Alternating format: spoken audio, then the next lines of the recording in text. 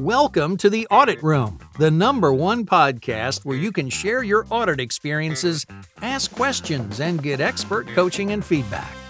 Episodes are recorded live every Tuesday at 11 a.m. Central Time. That's 11 a.m. Chicago time, 12 noon New York, and 6 p.m. Berlin.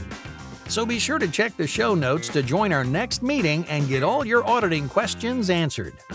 Now, here are our hosts, Trent Russell and Tracy Marquardt. This podcast is brought to you by Green Skies Analytics, the services firm that helps auditors leapfrog up the analytics maturity model. Their approach for launching audit analytics programs with a series of proven quick-win analytics will guarantee the results worthy of the analytics hype. Whether your audit team needs a data strategy, methodology, governance, literacy, or anything else related to audit and analytics, visit greenskiesanalytics.com. This podcast is also brought to you by Quality Assurance Communication. If you're an internal auditor who wants to take your own or your team's communication skills and audit results to the next level, who wants to create more for yourself, your team, and your organization, no matter where you work around the globe, then check out Quality Assurance Communication at qacommunication.com. Hello, this is Trent Russell, and this is the Audit Room. You can join us live to ask your questions every Tuesday at 11 a.m. Central Standard Time by connecting with myself and Tracy Marquardt on LinkedIn. Again, I'm your co-host and moderator, Trent Russell. I'm the founder of Green Skies Analytics. We're the go-to place for all things audit analytics. As always, I'm joined by my co-host, Tracy Marquardt. Hi there, everybody. I am known as Europe's leading audit communication consultant, coming to you today again from Canada, where I am splitting my time these days. And I am all things communication. So if you want to know how to take your team's results to the next level, resulting in increased leadership skills, productivity, all those kinds of things, better audit reports than ever before, go ahead and get in touch. And I'm super excited today because we have Kristian Hawks with us. And Kristian is coming to us out of the UK, so it's evening time for him. And he became an auditor straight out of university.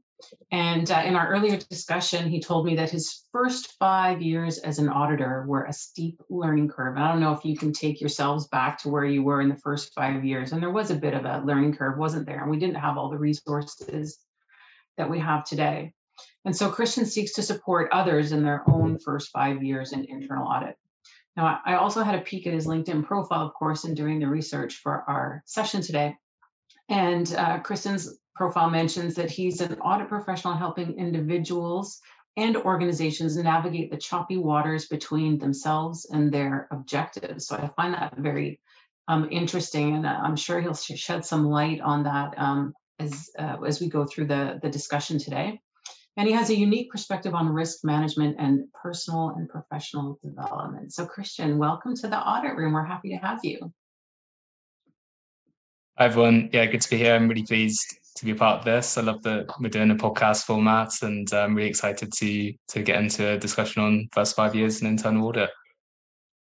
Perfect. Yeah, let's get into it because I definitely, I started out external audit and definitely took me a while for things to click. So what are you doing to help those folks in their first 5 years, and why is that such a almost like a mission for you to help those folks? For me, it all started with my own experiences. I left university and I was looking to become an accountant initially. I kind of stumbled across internal audit from a job advert and just thought I'd apply. It sounded really good, but I had no idea what it was. And I think it's a real missed opportunity that I wasn't engaged with this career opportunity. I wasn't aware of this profession. I wasn't aware that I could go down this whole path that I've subsequently gone down, because it's not really promoted as much as it could be, I wouldn't say. And so I'm passionate about getting it out there to young people, presenting as a career option, giving it to them as more than just a stepping stone into a different profession, and saying this can be a career for you. I think that's the first point. And for me, it's been fantastic. I'm a career auditor. I intend to remain so going forward. I'm 29 now, 7 years in, and I intend to keep going. So I think that first 5 year period often puts people off, and there's a variety of reasons for that we can explore. But that's where my sort of passion for helping people in the early stages comes from.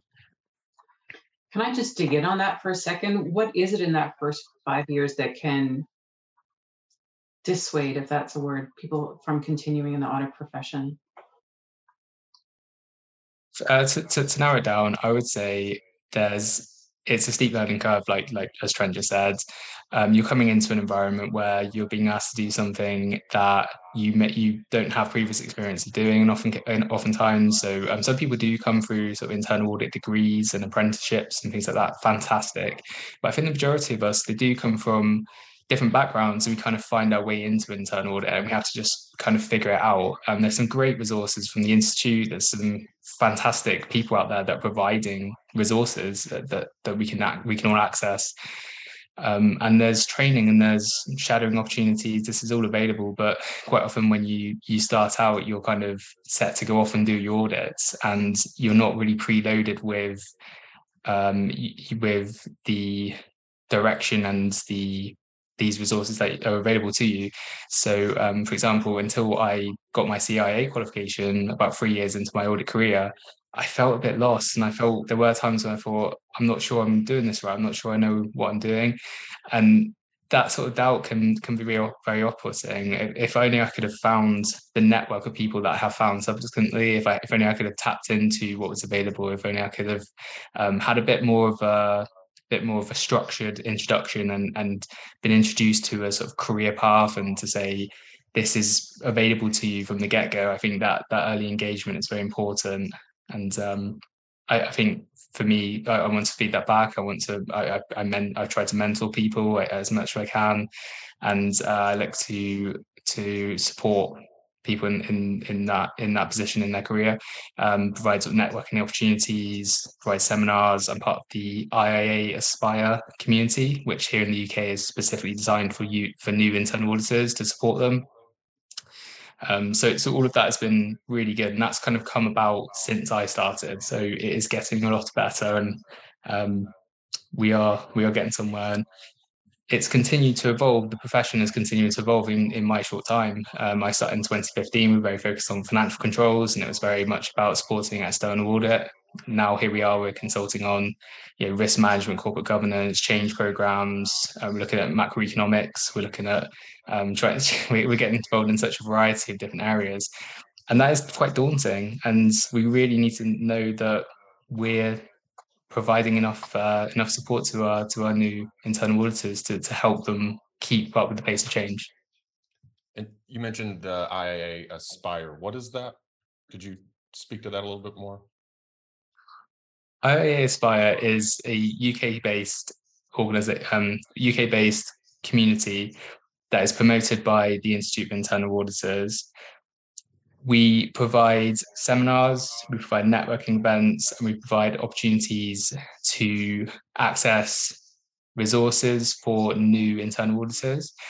As far as I know, it's the only community of its kind that's been set up. I'm not aware of any other national IAA chapter having put on such an initiative. So it's quite an innovative effort on our part, and it's worked really well. It really helped me when I first attended one of their events, and I decided to become part of their community, part of their committee to help steer the events. All right, I'm going to put a link in the chat, and we'll put it in the show notes also to that, because I think that's a great resource. What would be, you mentioned structure earlier, and that's how I like to learn also. Usually like certifications work well for me because there is structure in that. You mentioned getting your CIA. Where would you fit like the CIA in terms of the first 5 years? Is it like, hey, knock this thing out as soon as you start, or is it get some experience, that way the material clicks a little bit more?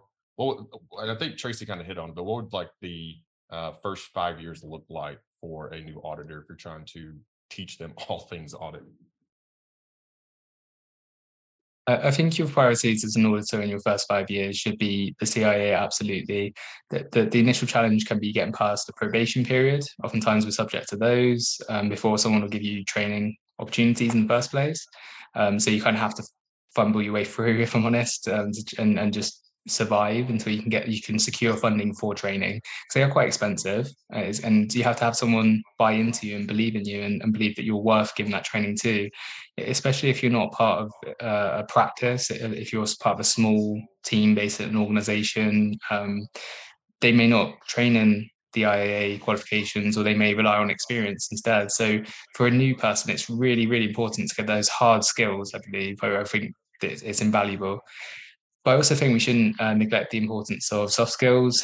I think the importance of taking ownership of your own professional development, getting out there, networking, public speaking, doing things like being involved in presenting at audit committees, or procuring new clients, or taking any opportunities to access your own learning. So I learned so much through LinkedIn, through YouTube.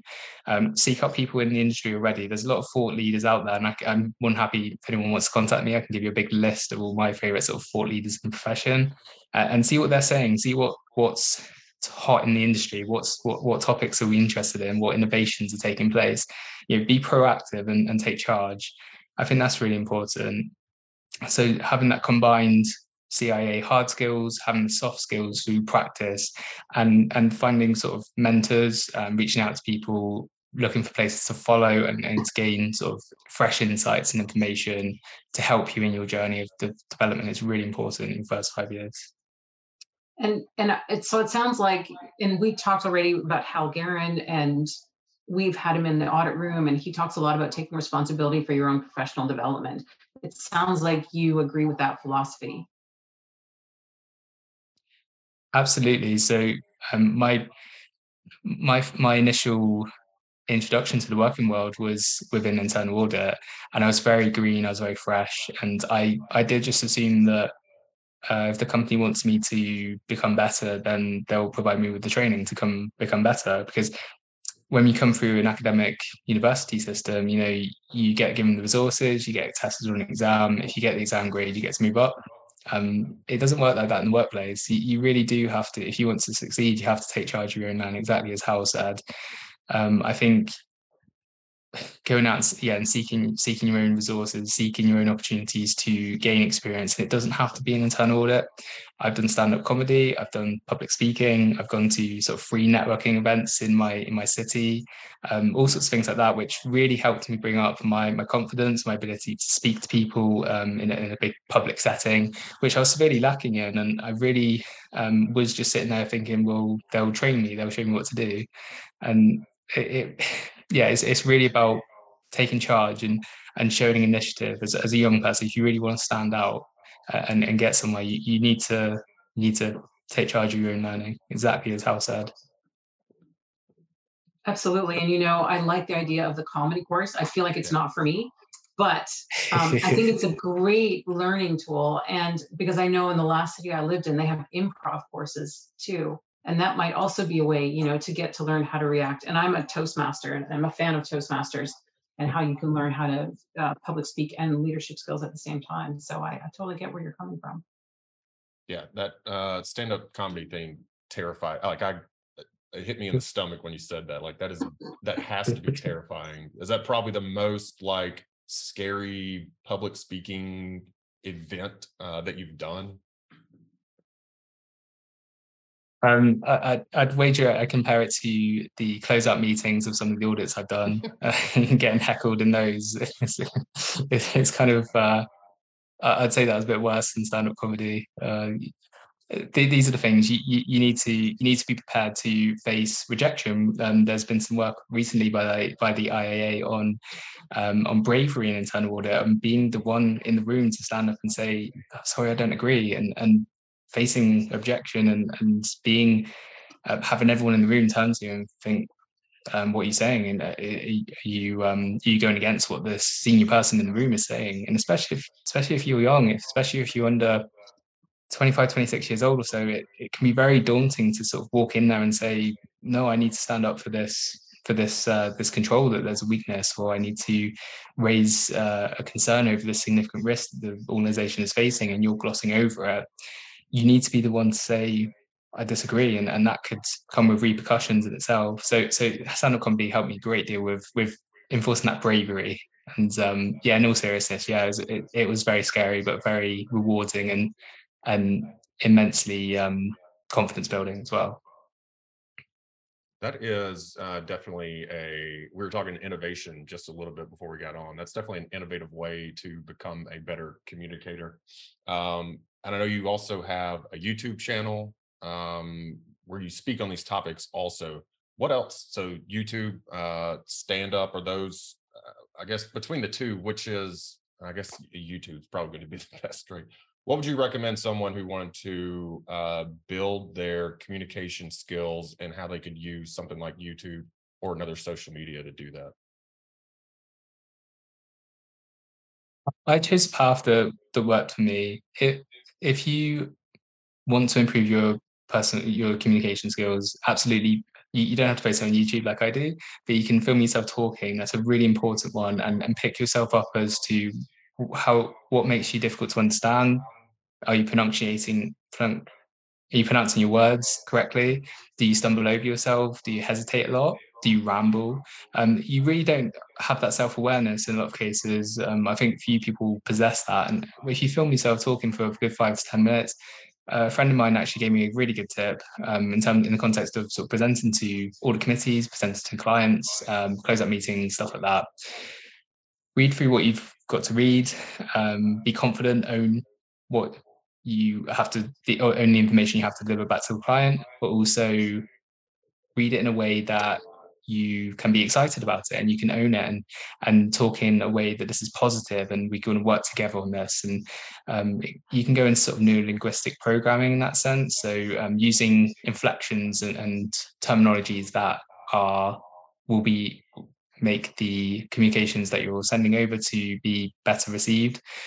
So I think that's a really good thing to do. Things like Toastmasters, stand-up comedy, if you want to think on your feet a bit more, improv, things like that, fantastic. And getting out networking, like I say, if you're near any sort of urban centre, you can search networking events in my area. You'll just find someone will be opening a shop down the road from you, and you can turn up and you can network with all the local business people. I had nothing in common with them. I'd introduce myself as an auditor, and they just glaze off and walk away and stuff like that. But you really have to. It gets you used to walking up to people and getting involved. And the institute puts on a lot of free networking events as well. And especially as a young person, that can be daunting to go to. But if you really have the bravery and the strong enough why, you really need to tell yourself, why am I doing this? Where do I want to be? What am I doing this for? And push yourself out there, and you'll be amazed what you can achieve. How far you can come with a little bit of effort, and it will show, and it'll be picked up by your managers, by people in your team that you are making that effort, and it will be rewarded down the line. So I think it's important. I think those are very wise words, and especially the one about understanding your why, because once you have a goal in mind, you have some leverage against yourself to actually take the actions that you're going to need to be successful with that why. And I think going to those networking events is super helpful. It's super uncomfortable. I remember doing it, before I started my business back in 2013. I thought I'm going to have to get on stage at some point, so I need to get out there and start talking to people. And now when I go to a conference, people taking the escalator up to the floor with all the rooms, I start talking to people on the escalator. I'm sure that half of them think I'm crazy, but I just, the goal is to meet people and to learn from them and to create connections. So go for it. Tracy, I've got a question for you, because you've mentioned Toastmasters a couple times, and there was a lot of love for Toastmasters in the chat. What's like a actionable takeaway that you've learned from Toastmasters that you could share with everyone? So to Kristian's point about improv, Toastmasters has the impromptu speech where there's a question is read, and then we randomly call on members and non-members, if they agree, to come up to the front and answer the question. So there's some of that improv there. The other one is filler words. It's tough because we have we have now I'm just doing it because it's in my head now. We have it's called an awe counter. And for everyone in the room, guest or member, they count all the filler words and then report back at the end of the meeting. At least in our club, that's what we do. And it's a tough lesson. We had one young gentleman who was just, I think, 27 years old. And in one meeting, he would have 27, 35 uns, ahs, so's, and things. He decided to become president of our club. So he put himself forward. He was elected. And after a year of being president of the club, he had 3 in a meeting. So it's that practice of week in and week out, leading the discussion and leading the meeting. And it worked really, really well. My biggest tip for that is to close your mouth. Don't think with your mouth open, because then you're going to be like, So say what you're going to say, close your mouth, and then start again after you've thought about it. Perfect. That's awesome. Hey, Kristian, I wanted to throw it back to you, because so we were talking about like the first 5 years and what we can do to really become a better auditor and not maybe feel so lost as well. And then after those 5 years, maybe you want to leave and go to another organization or something. What are the folks that you're talking to, like in your circle, how are they able to keep those folks like more than those 5 years? Like, you put in all this time to invest in someone in their career, and then they leave. So what can leaders do to retain folks? I know it's a very hot topic, really across the world, but obviously within the audit profession as well. Yeah, staff retention among my age group is certainly a hot topic issue. Absolutely, I think there's a whole can of worms we could open there, but I'll try and keep it to a brief sort of summary of what I believe. I think that there needs to be a greater understanding of the motivators behind millennials, and by that I mean people under sort of 40 years old or so. If we're looking at the working age, 18 to 40 or so, whereas traditionally you might have people going to work to pay down a 25-year mortgage on the house, to raise 2 kids, to have a kind of what would be maybe a middle class lifestyle sort of 20 years ago. Oftentimes that isn't achievable anymore. If you work as an auditor, especially as a young person in that kind of transient period of your life, a lot of people are waiting much longer to have children, to buy a house, to settle down and really lock into a career. And it may just be that they're just waiting till they're quite a bit older than traditionally would be the case.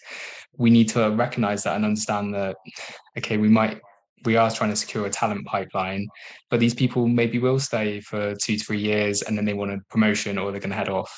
And then you kind of have to know that going in and recognize that's not because your company's poor at retaining your staff necessarily. It's more the motivation and the intentions of these people. And that's just the nature of the beast, unfortunately. I think with that said, I think you need to recognize that a lot of young people are coming into this. They want a clear plan as to how they can progress up the ladder. So if you can provide some sort of path to say, if you work hard enough, if you put in the extra hours, if you do what's required, we can take you to a director level role, partnership, or you can we can make you a head of audit of one of our divisions or something. Yeah, there is a path for you here. It's worth sticking around. It's worth really putting the blood and guts into this career with us. Instead of leaving them to feel like, okay, you're auditor number 32 in our B team, I noticed that a lot. I think a lot of people feel frustrated with that. I think another thing to recognize is that, like going back to my point about the sort of transience and the ability to afford things in the traditional way, a lot of people, they will have a second job, they will have a side hustle, they will be doing things like I'm doing, like promoting a personal brand. They'll be doing things outside of work, so you don't quite get that full wraparound ownership of the employee. And I think that goes both ways. And a lot of millennials, they don't feel looked after and safe. They don't expect to have a job for life. They don't expect to have a pension. They don't expect to. They're very much thinking about, how do I get through this year and how can I progress? So if you want to retain people, it can be very powerful to say to them, we want to look after you. We want you to have a 30-year career with us. We want you to really get something out of this and to this be a two-way relationship. That engagement can be very difficult to do. One way to suggest, just sort of close off this thought, and you might have some things to add yourselves. I think that there's a real space for diversity in senior leadership teams. I think if you look at millennials now are going into their 40s, and we don't see an awful lot of senior internal audit leaders. They are out there, but millennial senior auditor, audit leaders, heads of audit, people making these decisions, and having that representation of young people in the first place, in which they might help in rebranding the employer as a competitor in the talent market. You have to think as well, and I guess as a subsequent point, you're no longer in this market. It's no longer a buyer's market, it's a seller's market. People, internal auditors are in demand. Qualified auditors will get snapped up and be given better offers. You need to give them a reason. Why should I stay with you? What if I've got 5 other offers? Why am I staying here? Do I have a purpose? Do I feel empowered? Am I delegated to? Do I feel like I've got the freedom to explore and have autonomy in my role? Yeah, do I have ownership? Do I feel good about what I'm doing and optimistic about my medium-term future at least? I think there's some really key points. We have to go into much more detail, but I don't want to go into a monologue on that. So it sounds to me like a lot of it is making sure, or audit leadership should be making sure that they understand their team. And I think it's not just by, which group, X, Y, Z, millennial, whatever it is. And I'm probably too old to know the one we're currently at, but to also understand their team as individuals and what motivates Kristian and what motivates Mary, and why should Mary want to stay? Why should Kristian want to stay? What is it that they want to achieve in their life? It's something I talk about a lot when, with my Know Your Audience training material. What are their personal goals and what are their professional goals, and how can you help them achieve it, right? I use it from a different perspective in terms of, how you help your audit stakeholder achieve theirs. But I think the same concept applies for this. I just want to touch on, at the beginning, you said you were a career auditor. What do you think the difference is for career auditors and for kind of rotating auditors in that first 5 years? Is there any difference that leadership should pay attention to? That is a good question. I think it's unlikely that people are going to be honest in most cases that, yes, I only want to do this for 2 years and then I want to rotate into management, unless they know that the internal audit is very amenable to that. They oftentimes won't want to lose their staff and won't hire in the first place. If we can predict that some of our staff are going to rotate into the business, or they're going to rotate to other sort of managerial roles in other departments like finance and things like that, I think that you need to it's good to get them on the path to becoming an internal auditor as a certified internal auditor, for example. That gives them an ownership of their profession. It makes them part of something, a wider community. They're recognized as they have an identity as an internal auditor. And again, that progression, that career path to say, yes, you could go into management, but you can also go into audit management, and this is what this would offer you. Again, you're going to have a significant amount of attrition, just the nature of how things are these days. But I truly believe that a lot of that is lost in communication. What could be there, and I think a lot of it is recognised by the institute themselves, that we don't really pen out the path for auditors. It's often, I'm an auditor, and then 2 years in, well, I don't know where this is going, so I'm going to go and get this other job because I've got some experience now. So it really lies in that to me, and again, in how we present ourselves. Is audit the sort of staid back office, grey suits, tick and bash type audit, or can it be this really exciting profession that's at the forefront of decision making and influence in the organization and taking us in a new direction, and all these sort of things that we could really be getting across that would be exciting and appealing to young people, I believe. Perfect. And we are up against it, so I just have one more thing to note. Tracy, I got you at 2 Kristian, I got you at 1, and I think I counted like 8 for myself, so something we're going to continue to work on. But that's it for me. Tracy, I'll throw it to you, and then Kristian, if you have any closing words, feel free. Yeah, I just want to thank everyone for the comments. I know Chaz's last comment, younger folks and most workers today want a balanced lifestyle with a healthy, happy, well-being approach. Needs to be addressed and included in job offerings. I think that's very true. And hopefully there are some leaders out there who are listening to the conversation and know that they need to pay more attention. They need to take care of their team to make sure that they stick around. It's very expensive to train a new auditor and then to turn around and have them leave 2.5 years later. There's so much that can be done, whether they are a rotating auditor like Winsome or whether they are a career auditor like Kristian. And I think both are valuable and should be valued within a team. They both are critical. You need some folks to stick around and be the solid platform, and then you need some other folks to bring in some change and excitement and new ideas and then flow back out into the business. On that note, I want to say thanks to everyone for being with us and for all the comments. We really do appreciate it. Kristian, it was lovely to have you here. I think you are maybe one of 3 under 30s, Trent, that we've had in the room so far in the audit room. So I really applaud your innovation and your ideas and your goal of branding yourself. I think this is the perfect time to do it, and it sets you up for an amazing career. Thank you so much for being with us. And the last word goes to you. Thank you both for giving me this opportunity. I really, really appreciate it. I'm really pleased to have been here. If anyone wants to connect with me on LinkedIn, please feel free to do so. I have a blog called Ambitious Young Male Weekly, which is slightly broader outside of internal audit. It's more focused on young people as it goes. And I mentioned the IIA Aspire community. If you can search us out and find us, or you can contact me about that. We have an upcoming event on modern slavery, what an internal audit needs to know, coming up shortly, and I can give you details about that. But thank you very much.